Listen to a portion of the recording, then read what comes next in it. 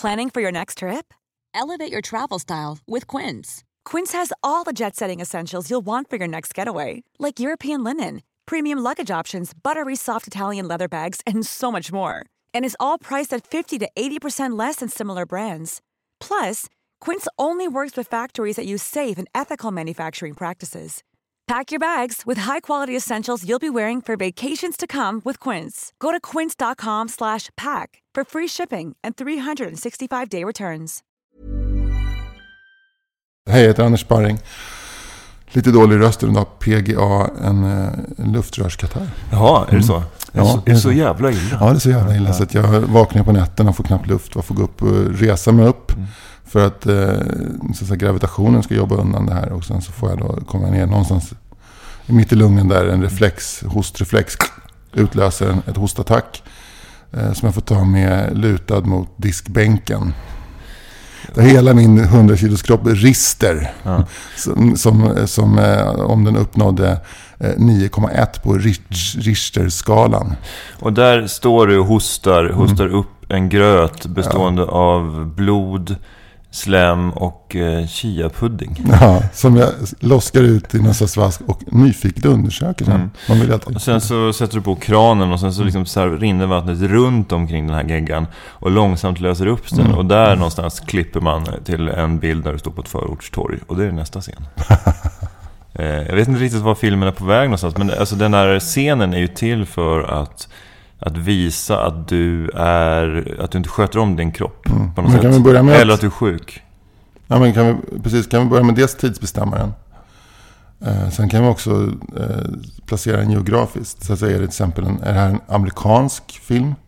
Eller är det en finsk film? Eller är det en tysk, polsk, ungersk, iransk kanske? Ja, jag är så jävla tråkig så att det här är ju Sverige. Det är Stockholm. Den svenska. Men jag tänker att om det, låt säga, ponera att det här till exempel är en tysk, syrisk, fransk, svensk, norsk samproduktion som handlar om en kille som ska fly ifrån Damaskus. Så är det här ett bra sätt att visa tittarna att den här killen kommer att ha en del problem för att han har hosta. Och han ska ju då åka i någon slags täckt sån här Nissan-bil genom ett iskontrollerat område, och det kommer officiellt bara vara potatismjöl på bagaget, men det ligger också en kille där. Vi vet att han har hosta. Det är väldigt spännande. Det märks att du jobbar med film och tv. Man måste alltid börja visa karaktärens stora hinder. Som till exempel i filmen Vertigo av Alfred Hitchcock. Vad är hans stora hinder där? Jag vet inte. Höjdskräck. Just det. Var någonstans utspelar sig slutfighten? I Niagarafallen? På den här stora klippan där de har klippt ut, huggit ut. Just det, Mount Rushmore. Ja, Mount Rushmore. Men grejen är på hög höjd.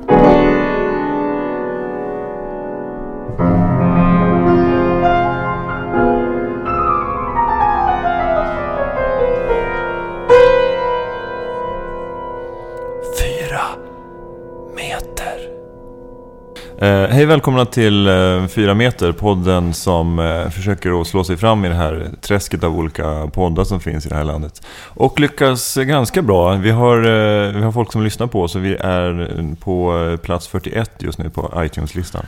Häftigt. Ja, det är ju 40 poddar före. Ja. Vilka tror du klipper först, Anders? Alltså rimligtvis borde det vara specialisterna som ligger på plats 40.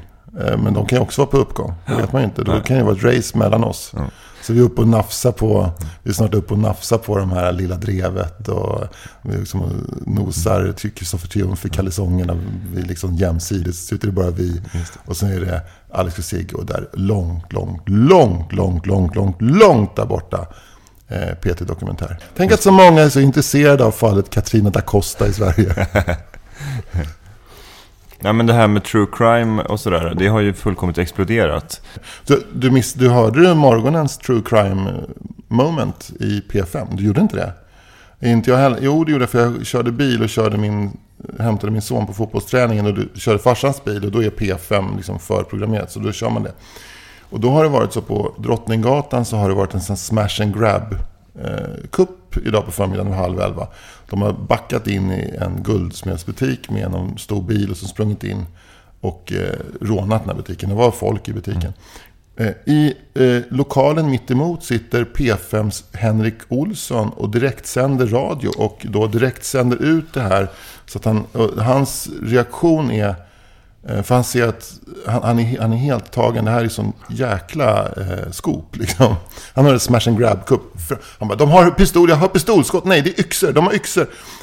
Men hans största bekymmer är att folk, det är på Drottninggatan, alltså folk går, att folk ska inte gå där nu. Han försöker skrika genom fönstret då. Gå inte där, det är ett rån som pågår.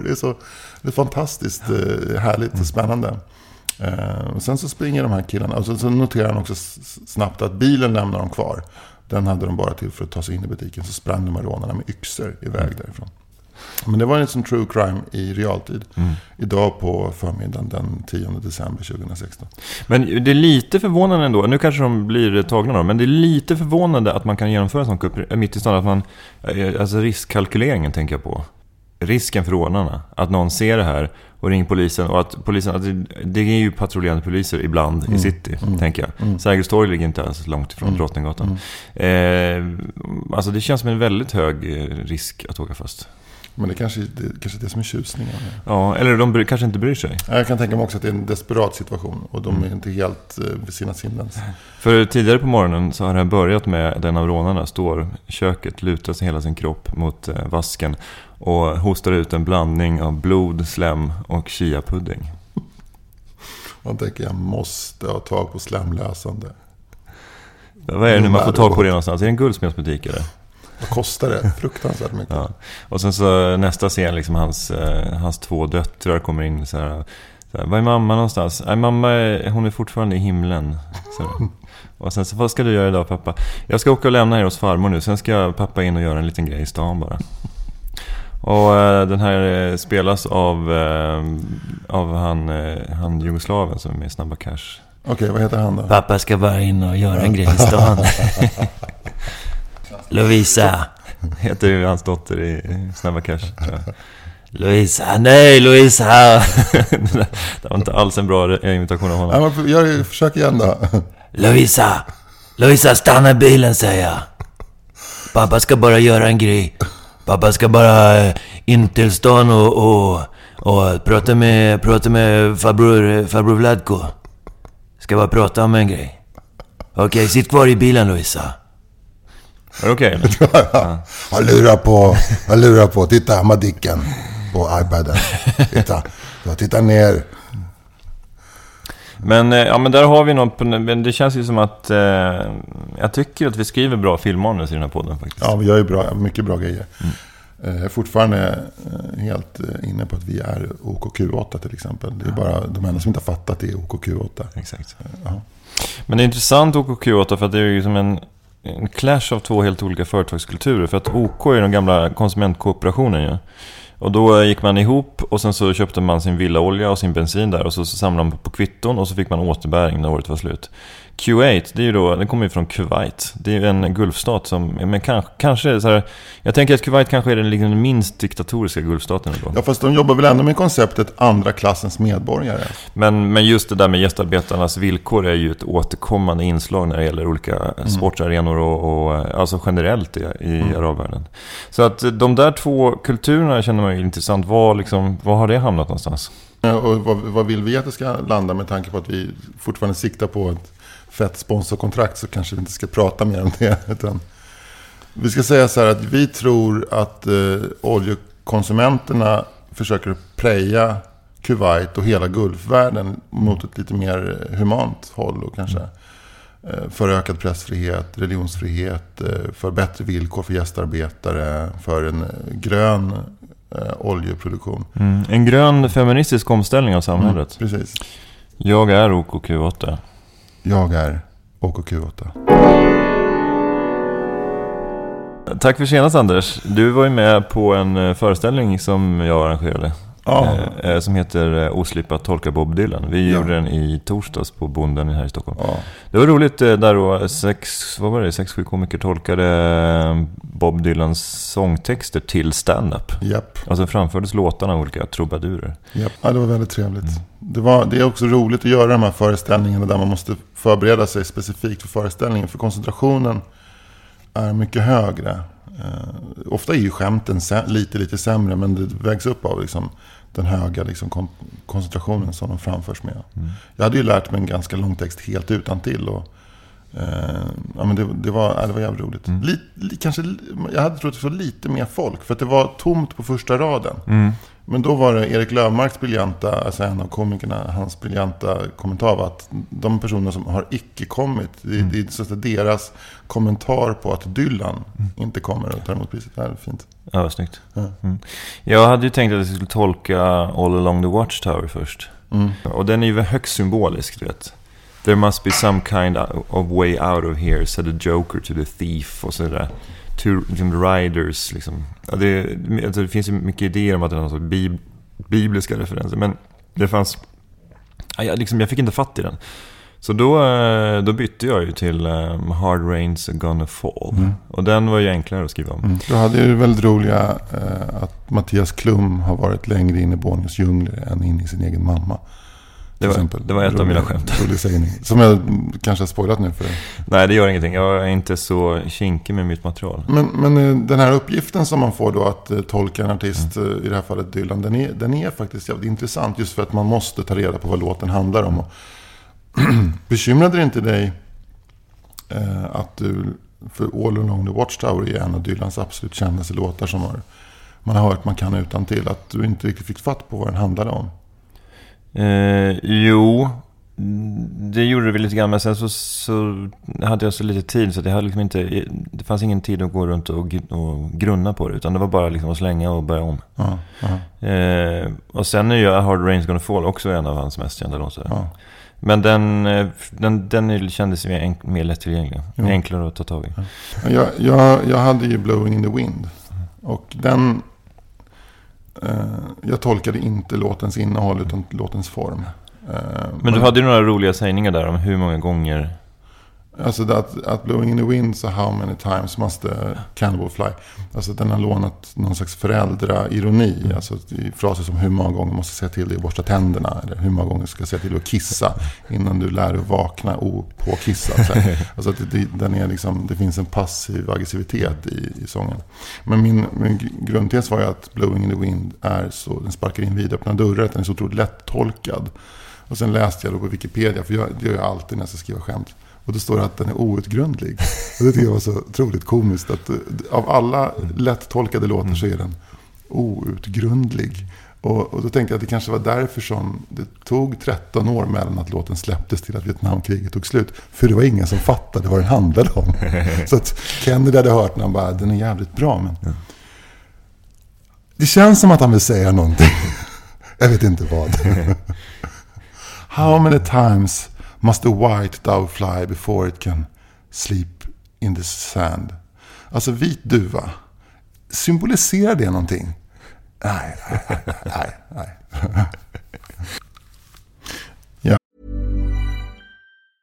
Quality sleep is essential. That's why the Sleep Number Smart Bed is designed for your ever-evolving sleep needs. Need a bed that's firmer or softer on either side?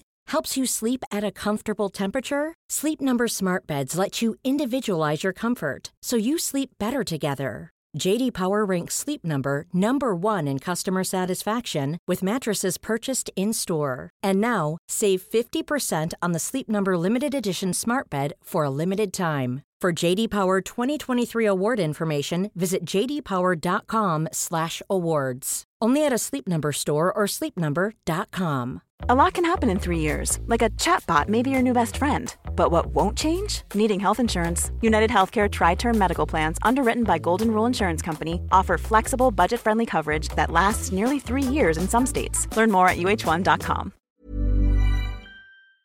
Apropå Dylans Nobelpris. Apropå det, så nu är det en sån enorm febril aktivitet i olika kultursidor där man, Stina Versén har väl inte sovit på flera dygn och bara suttit och tecknat Dylan i olika vinklar och åldrar och perspektiv hit och dit liksom. Och, Dylan som Pickaninny, eller vet du? Framförallt som Dylan som ung Dylan som ung, Dylan som gammal. Dylan som ung ser ut som att han har haft den här appen Snapchat och gjort en sån här gullighetsbild av sig själv. Och sen så det här monstret. Dylan-monstret som är nu. Har du hört hans julskiva från 2012? Jag har hört lite av det, ja. Fantastisk. Det är som Shrek möter Disney on Ice. Alltså den rekommenderas varmt. Alltså den ska vi ha på julafton. Men ett jobb som de har gjort i DN idag, lördagen den 10 december, det är att Nils Hansson, deras tyngsta musikskribent, har då listat de 22 bästa Dylan-coverserna. Alltså låtar skrivna av Dylan, insjungna av andra artister. Kan du gissa, kan du bara liksom försöka namedroppa några? Ja, men då tänker jag ju först och främst på Jimi Hendrix, All Along the Watchtower. Ja, den är inte med. Va? Nej, den är inte med. Alltså den är inte med alltså? Nej. För det är ju liksom det betraktas ju som den, skulle jag vilja säga, som den mest ikoniska insjungningen av en Bob Dylan-låt. Ja, herregud alltså. Och också i termer av att han gjorde något eget av det och liksom elektrifierade ännu mer och adderade sitt groove och så. En så jävla crossover. Och den är nästan, min son som är 12 år, han älskar ju Jimi Hendrix, och All Along the Watchtower var ju lead-in-låten för honom. För honom är ju det inte en Dylan-låt utan en Hendrix-låt. Man kan ju 2 Dylan-covers. All Along the Watchtower och Knocking on Heaven's Door med... Det är de 2 Dylan-covers som lek man kan. Ingen av dem är med. Nej. Men då, okej, men gissar artister då? Då gissar jag på, jag tror att Joan Baez är med. Joan Baez är inte med. Inte heller. Då gissar jag på, jag gissar på Peter, Paul and Mary. Peter, Paul and Mary är inte med. Nej. Dåligt du gissar. Då gissar jag på Dan Hylander. Ganska nära. Dan Hylander är inte med, men Dag Vag är med. Jaha, oj. Ja, deras Snorblues, som är en insjungning av Tombstone Blues från 1979. Okej, Mikael Wiehe. Mikael Wiehe, fan vad ledsen han är när han slår upp det. Nu har inte han det, han har ju Sydsvenskan. Men nej, en kille som har byggt hela sin karriär på att plagiera Dylan, inte med på den här listan. Nej. Sam Cooke toppar. Blowing in the Wind. Man blir nyfiken. Det här var tydligen någonting väldigt nytt 1964 när Sam Cooke gjorde Blowing in the Wind. Och en soul-version då av den här otroligt tråkiga, repetitiva 3-ackordslåten. Där skulle man ju också kunna tänka sig att Joan Baez sjöng in Blowing in the Wind och gjorde det till en hit. Sen är det ett band som heter Them. It's All Over Now Baby Blue 1966. Elvis Presley kommer Tomorrow's a Long Time 66. The Beards The Beards is in the flyn. Om man heter The Birds med y, då får man fan skylla sig själv att en svennebanan 40-50 år senare säger The Beards. The Beards. Hurdy Burdy. Det är inte Mr. Tambourine Man som var deras stora hit. Det har ju Nils Hansson valt bort. För han har bättre koll än så. Utan det är You Ain't Going Nowhere. Så att han visar sig, han har ju grävt lite djupare i skivbacken än vad du och jag gör. Det var Svennebananerna. The Band faktiskt. Roligt att de är med. Taskigt mot The Band så här, att det var en cover av Dylan som gjorde. Just det. I Shall Be Released. Fairport Convention, bra bandnamn tycker jag. Fantastiskt bandnamn. Dear Landlord 69. Nina Simone. Hon har gjort mycket, hon byggde ju mycket av sin karriär på att göra ganska lökiga covers också. Men hon har ju en version av Here Comes the Sun ju, som är helt fantastisk. Den är helt otrolig. Men det här är Just Like Tom Thumb Blues. Sen kommer Johnny Jenkins, Down Along the Cove. C-O-V-E, Cove. George Harrison. Stort att liksom en sån stark egen upphovsman även får hoppa in och köra Dylan-prylar. If Not For You. Och sen kommer Brian Ferry, Hard Rain's Gonna Fall. Den är ju klassisk faktiskt. Roligt att den kom. Where have you been, my blue eyes on? Where have you been, my darling young one? It's so hard. It's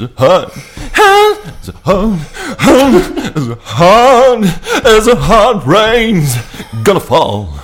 Det är ungefär. Vilken fantastisk impersonation av Bryan Ferry 1973. Fan, han var stark då, 73. Han var stark och stenad då. Ja, stark och stenad, gruvarbetarson va. Ja. Bryan Ferry kom från en så här riktigt så här, de hade typ stampat jordgolv hemma i den färriska liksom, radhuslängan där de eldade med kol bara direkt på golvet. Och så fort han blev popstjärna så var det så här, det eleganta. Bara smala kostymer. Nakna supermodeller på omslagen. Otrolig musik. Ja. Men är det inte någonting med liksom att alla brittiska popstjärnor också har liksom gått via en konstskola till att bli... Alltså, nu har jag ingen aning om vad han gick på konstskola, men han måste ju på något sätt ha gått på konstskola, för att alla gick på konstskola. Det är liksom, jag tror det var vägen, antingen, det är så här, pappa, jag vill inte bli gruvarbetare. Ja, då får jag gå på konstskola, bögjävel. Så här, då var det bara... You're going to art school, are you? You're going to art school. Det är därför som Billy Elliot är en sån fantastisk story. För det handlar just om den här liksom, alla brittiska pop-40-talisters liksom, story. You're going to art school, are you? You little queer. Manfred Mann, 1973. Nu kommer min favorit, som också föranledde mig till en lång Wikipedia-läsning och lyssning på annan musik. Harry Nilsson, Subterranean Homesick Blues 1974. Och då glömde jag bort Bob Dylan och började tänka på Harry Nilsson istället. Men han gick ju också under namn bara Nilsson ett tag, eller hur? Var det inte så? Just det. Men han gjorde också han gjorde en version av Mr. Bojangles också, eller? Gjorde han? Fan vad mycket vi sitter och gissar nu. Killgissning. Ja, men skitsamma, nu kollar vi inte ens upp det. Det kändes som att han gjorde det. Nej, men jag bara tycker att den här Subterranean Homesick Blues-versionen är ju fruktansvärt... Den är liksom så fruktansvärt stenad, pårökt, heroinig, spritig, svängig utav bara helvete. Och den är producerad av John Lennon. Och storyn mellan Harry Nilsson och John Lennon, den går tillbaka till 65-66 när Beatles är första gången i USA. Nej, 64. Och Harry Nilsson är en ung trubadur med väldigt vacker sångröst. Och så frågar någon, då har de suttit på planet och rökt jointar och läst typ New Musical Express om Harry Nilsson. De tycker bara att det är ett jävligt töntigt namn. Så när journalisterna frågar dem när de kommer fram till New York, vi lyssnar på amerikansk musik? Ja visst, vi lyssnar väldigt mycket på Harry Nilsson just nu, som vi säger ironiska och roliga. Och sen, så Harry Nilsson får plötsligt otroligt uppsving av att John Lennon och Paul McCartney säger att de gillar honom. Och sen 10 år senare när John Lennon har sin Lost Weekend, som det kallas för, när han alltså lämnar Yoko och drar till Los Angeles med sin sköterska Mai Pang, eller Yoko Onos kompis, och super och knarkar i ett år. Då hänger han med Harry Nilsson och han producerar också en platta med Harry Nilsson. Och så, när man läser liksom mellan raderna rätt, så fattar man att Harry Nilsson, han gillar ju sponken. Han gillar ju flarran, och John Lennon också. Och de där två tillsammans, det blev en sån jädra explosion. Men det var som att hela tiden att Harry Nilsson hade ett nyktert öga på John Lennon, för att tänkte att han ska producera min nästa platta. Så att han tog det liksom alltid lite försiktigare än John Lennon, och var alltid orolig att det hade gått för långt, att John Lennon skulle åka in eller åka hem. Och sen så vid något tillfälle på något party så skrek Harry Nilsson så mycket så att han pajade ett stämband. Och då var han livrädd att John Lennon skulle ställa in skivinspelningen. För hans röst, han hade en fantastiskt vacker, liksom, nästan baritonröst sådär. Tänk på den här låten från Midnight Cowboy, Everybody's talking to... Den fantastiska låten. Men i alla fall, nu så hade han skrikit sönder sin röst, och han bara, fan, kommer John Lennon inte vilja spela in en skiva med mig. Så de spelade, men det gjorde de ändå. Men då han låter ju mer som Captain Beefheart på den här plattan. Ånger Harry Nilsson på den här skivan, som också fick namnet Pussycat. Roligt också, det står, den heter Pussycat by Harry Nilsson, och så står det på framsidan Produced by John Lennon, och sen är det 2 tecknade figurer med fotohuvud, så att det är en lite större Harry Nilsson, så står en liten fullefan-kille bredvid och John Lennon, så att han liksom verkligen pressar skiten ur det här John Lennon. Men jag tror att han också hade Ringo Starr på trummor, och den här tyska formgivaren som formgav Rubber Soul-omslaget, Klaus Vormann, på bas. Underbart. Ja, det är härlig tid på något sätt. Och den här skivan den är faktiskt jävligt rolig att lyssna på. Sen så släppte jag den här listan med Dylan-covers. Men det var roligt när man kom fram till Harry Nilsson och bara... vad hände med honom då? Han dog ju sen, hjärtslag. Men det är något intressant med den typen av listor. Alltså jag känner ju att Nils Hansson på DN, det finns någonting lite så här skitnödigt över att göra en lista och inte ta med Jimi Hendrix All Along the Watchtower. Att han ska visa att jag har koll på undervegetationen av Dylan covers som är både smartare och bättre än den här mest kända covern. Men det intressantaste han kunde gjort var ju att ta med den egentligen. För det är ungefär som att är man riktigt avslappnad i sin egen personlighet så skäms man ju inte över att man lyssnar på Ace of Base. Nej, men alltså man måste fundera på hur Nils Hansson funkar. Det finns ju två... Antingen så är han så. Finns det två Nils Hansson? Nej, men det finns två alternativa tolkningsmöjligheter, tänker jag. Att Nils Hansson har fått i uppdrag att lista 22 Dylan-covers. Jag vet inte varför de har siffrorna hamnar på 22. Är det någon talmystik? Ja, precis. The 22, ni har väl sett Midnattssol, det är de 22 på dödslistan. Nej, men han har antingen så är det så som du säger att han är en skitnödig jävel som jag tänker inte ta med All Along the Watchtower för den kan alla. Alltså att det är någon slags elitism versus folklighet. Eller så har han gått liksom akademiskt tillväga. Han har haft 50-60 Dylan-covers, 70-80-90 100 Dylan-covers som han tycker är jättebra. Och så har han listat dem och han har liksom haft olika liksom betygssystem och sådär. Och så har All Along the Watchtower hamnat på plats 26 och det var bara 22 som skulle med. Ja, men det är klart det finns en risk i att de mest kända låtarna också är de mest sönderspelade. Att man tröttnar på hitsen. Det är ungefär som att man har en spellista med massa älsklingsartister. Men när man har liksom David Bowie så har man liksom, kanske inte liksom... Space Oddity eller någon så här Ziggy Stardust. De låtarna är inte med utan Changes är med. Den kanske till och med den håller på att halka ut nu. Men man har med Modern Love från Let's Dance-plattan. För att det är liksom tredje singeln på den. Alltså, så jag kan förstå lite grann. Men det finns också någonting, jag vet inte om vi har pratat om det här innan i podden, men på den tiden när det fanns MySpace så följde jag Andres Lokko på MySpace och då kunde man liksom lista sin musiksmak och då hade han kanske 50 band och artister som han gillade och jag kände igen 1 eller 2 av de 50 och då kände jag också men det är ju liksom då har han ju liksom blivit en parodi på sig själv, alltså liksom att inga band som man vet vilka det är som han gillar. Och då tänker jag att det här det måste ju vara ett poserande. Jo, kanske, men samtidigt så får man väl liksom jag tänker så här att antingen så väljer du att spegla dig själv i det här och din dåliga självkänsla liksom kommer i dagen, eller så ser du så intressant de här banden. Alltså, jag menar Andres Lokkos stora mission när MySpace kom, eller även tidigare på 90-talet, det var ju att lyfta upp popjournalistik och göra det till finkultur. Det har vi pratat om att han ville liksom jämställa Mazzy Star med Szymborska som vann Nobelpriset någon gång i slutet på 90-talet. Alltså att han tyckte att det var lika viktigt. Vilket också är en fet målgång nu när Dylan får Nobelpriset. Det är liksom fantastiskt. Han måste ju vara så lycklig. Men jag menar, man kan också se det som konsumentupplysning. Liksom. Att, ja, men du har redan koll på Erik Gadd, Orup.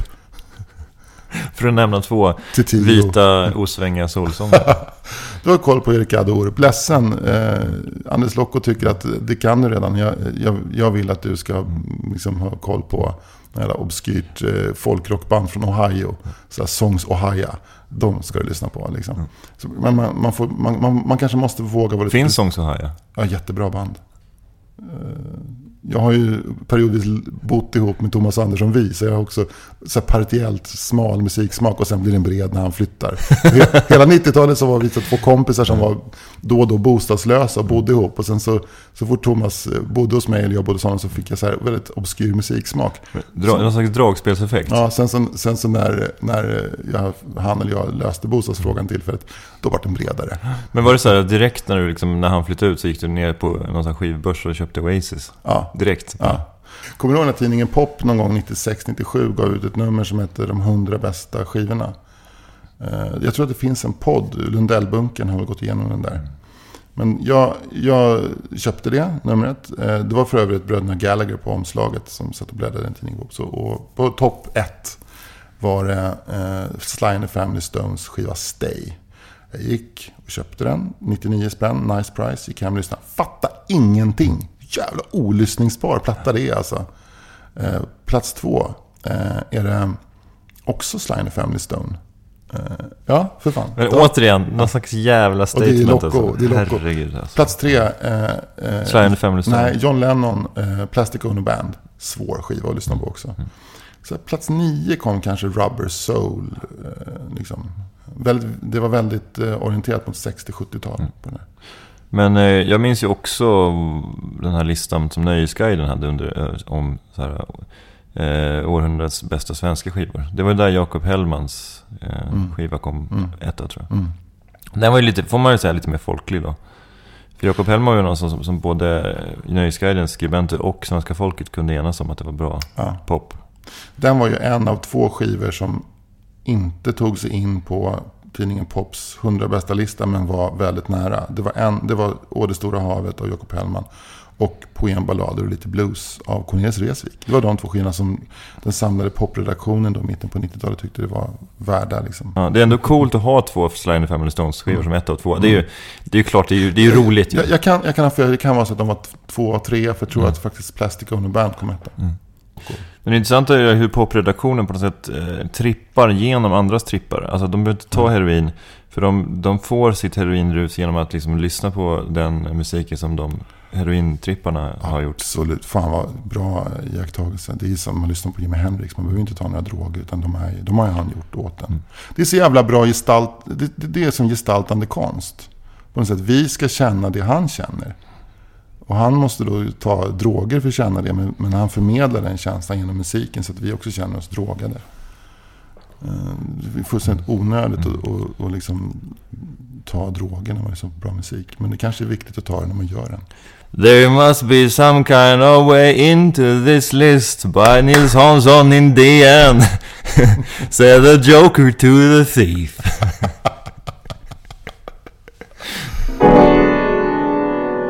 Fritte Fritzson. Ja. Nu är det så att om en vecka så kommer du och jag sätta oss här tillsammans med jättemycket folk och spela in en juluppesittarkväll. Ja.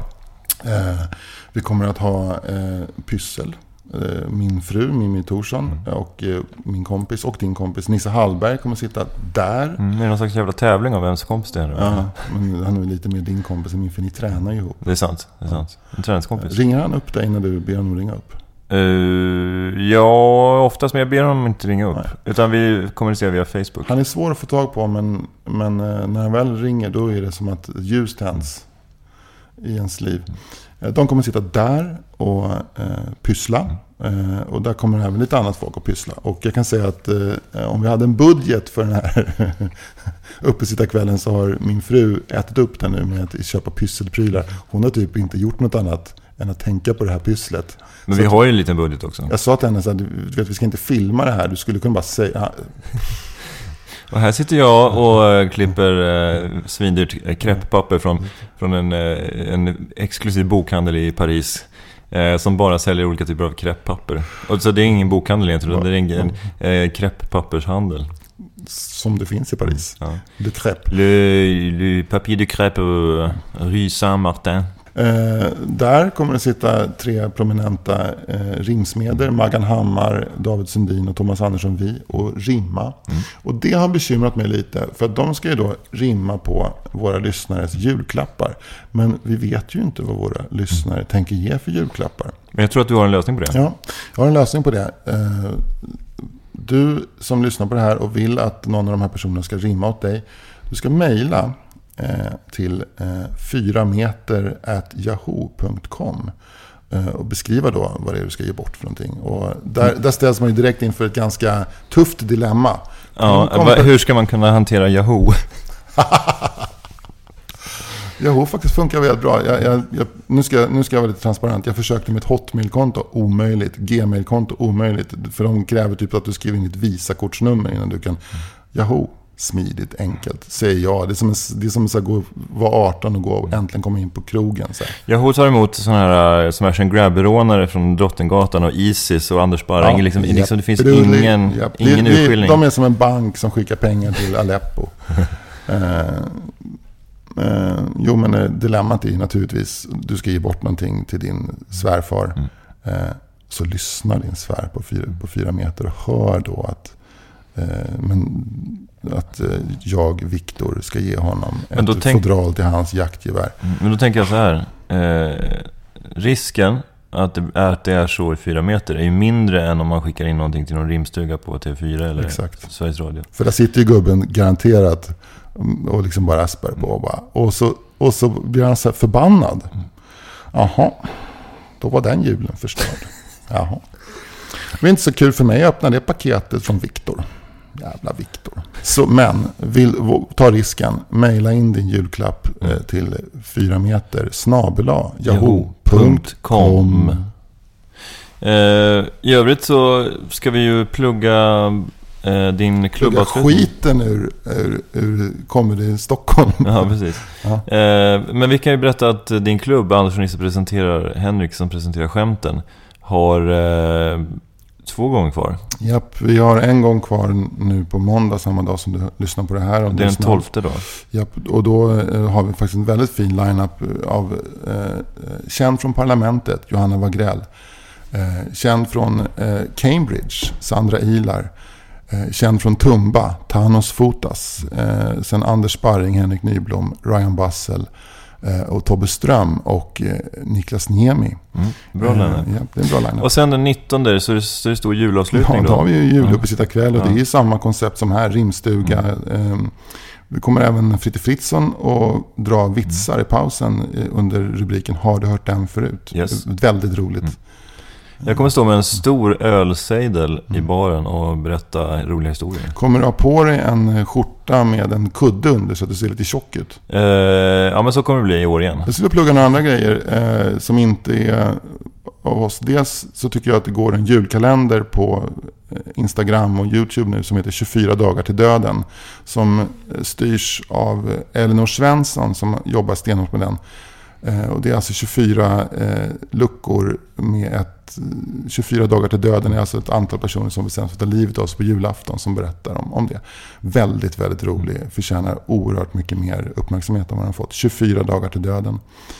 Och sen så skulle jag också vilja tipsa om en ny podcast som kommer den 15 december som Albin Olsson och David Sundin har bestämt sig för att de ska göra en podcast som heter 80 väldigt goda mackor. Som bygger på den här klassiska boken av Lasse Kronér. Jag vet inte om den är klassisk. Den är klassisk. Ja, den är klassisk. Ja. Ja. Det är en kultklassiker. Ja, det kan man säga. Ja. Där han då gör 80 väldigt goda mackor. Ja. Men det ser jag verkligen fram emot. För att jag har sett något tv-inslag. Han gjorde något tv-inslag i samband med boken, tror jag. Att han visade några av mackorna. Det var så jävla roligt för att det var så frejdigt. Alltså, kombinationerna mellan olika ingredienser är bizarr. Alltså. Ja. Så det ska bli kul. Trevligt det var, Fritte. Alltid trevligt. Ja, men tack för idag, Anders. Och så hörs vi nästa vecka. Ja, ha det gött. Tja. Hej.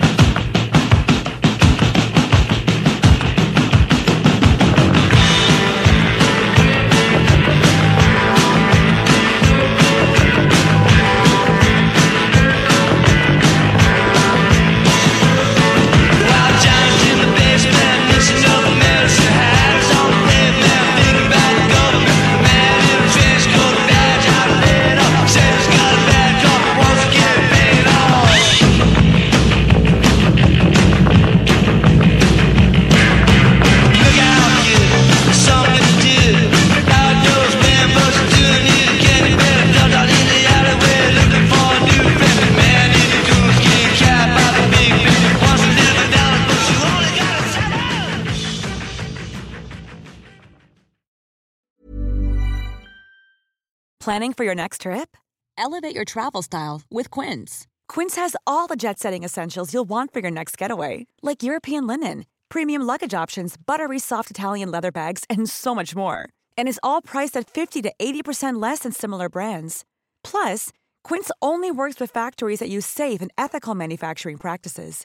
Pack your bags with high-quality essentials you'll be wearing for vacations to come with Quince. Go to quince.com/pack for free shipping and 365-day returns. Mom deserves the best, and there's no better place to shop for Mother's Day than Whole Foods Market. They're your destination for unbeatable savings, from premium gifts to show-stopping flowers and irresistible desserts. Start by saving 33% with Prime on all body care and candles. Then get a 15-stem bunch of tulips for just $9.99 each with Prime. Round out Mom's menu with festive rosé, irresistible berry chantilly cake, and more special treats. Come celebrate Mother's Day at Whole Foods Market.